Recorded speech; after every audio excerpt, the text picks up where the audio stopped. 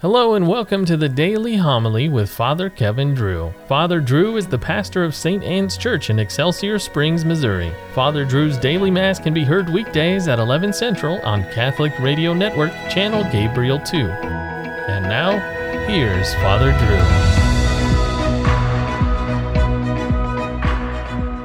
A reading from the first letter of St. Paul to the Corinthians. Brothers and sisters, let no one deceive himself. If anyone among you considers himself wise in this age, let him become a fool, so as to become wise. For the wisdom of this world is foolishness in the eyes of God. For it is written, God catches the wise in their own ruses. And again, the Lord knows the thoughts of the wise, that they are vain. So let no one boast about human beings, for everything belongs to you. Paul, or Apollos, or Cephas, or the world, or life, or death, or the present, or the future. All belong to you, and you to Christ, and Christ to God. The word of the Lord. To the Lord belongs the earth and all that fills it. The Lord's of the earth and its fullness, the world and those who dwell in it. For he founded it upon the seas and established it upon the rivers. Who can ascend the mountain of the Lord, or who may stand in his holy place? He whose hands are sinless, whose heart is clean, who desires not what is vain.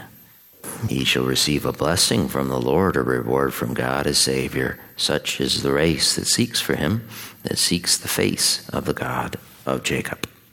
The Lord be with you. Reading from the Holy Gospel according to Luke. While the crowd was pressing in on Jesus and listening to the word of God, he was standing by the lake of Gennesaret. He saw two boats there alongside the lake. The fishermen had disembarked and were washing their nets. Getting into one of the boats, the one belonging to Simon, he asked him to put out a short distance from the shore.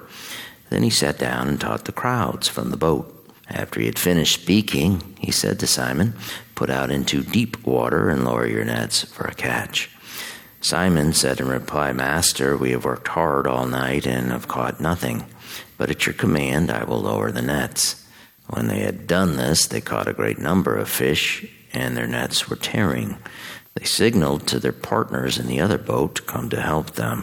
They came and filled both boats, so that the boats were in danger of sinking.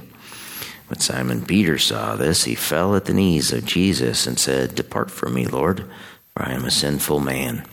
For astonishment at the catch of fish they had made seized him and all those with him, and likewise James and John, the sons of Zebedee, who were partners of Simon. Jesus said to Simon, "Do not be afraid. From now on you will be catching men." When they brought their boats to the shore, they left everything and followed him. The Gospel of the Lord. Have you ever noticed that when Peter and the apostles went fishing, they never caught anything? That is what the very funny founder of the Eternal Word television network, Mother Angelica, once asked her chuckling studio audience. Jesus of Nazareth was a carpenter. He built things for a living. Peter was a fisherman. The Gospels tell us he was a partner in a fishing business with James and John. They all lived in Bethsaida and Capernaum on the Sea of Galilee, which was a big lake. There were no lakes 30 miles inland to the west in Nazareth. There was no fishing industry there. Now, how is it a carpenter from Nazareth, who was not a fisherman, would presume to tell Peter, who was a fisherman, how to fish?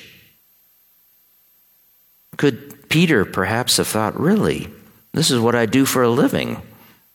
We fish the lake at night when the fish are close to the surface, and we fish it in the shallow coves close to the shore.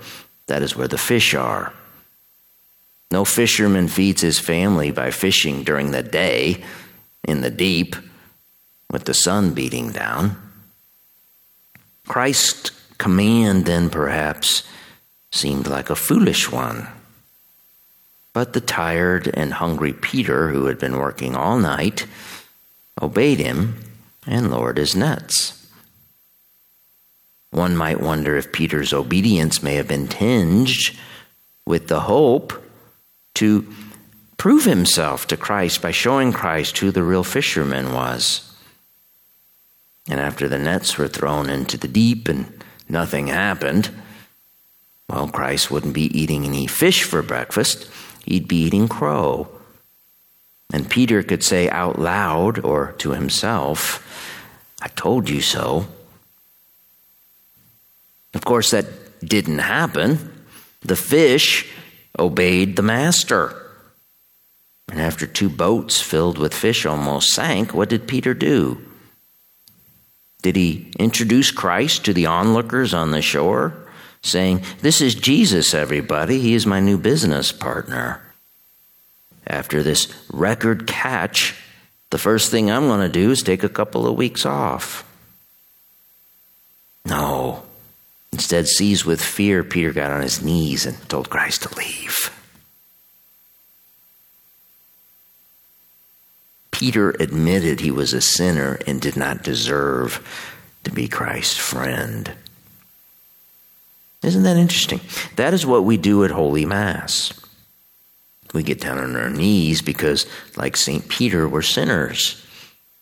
Like Peter, perhaps at times we think we know more than Christ. We say to ourselves, "Christ is sitting pretty up there in heaven. What does he know about my complicated life here on earth?" Then, wanting to justify our sinfulness, we secretly wish to prove Christ wrong about some of his commands that we don't care to obey. But then we come to our senses. We recognize our sinfulness and get on our knees and tell Christ we don't deserve to be his friend. And he smiles, as no doubt he did to Peter, and tells us to be not afraid. He tells us to be like Peter and cast out into the deep. And he tells us to be like the fish and obey our master and get in the net.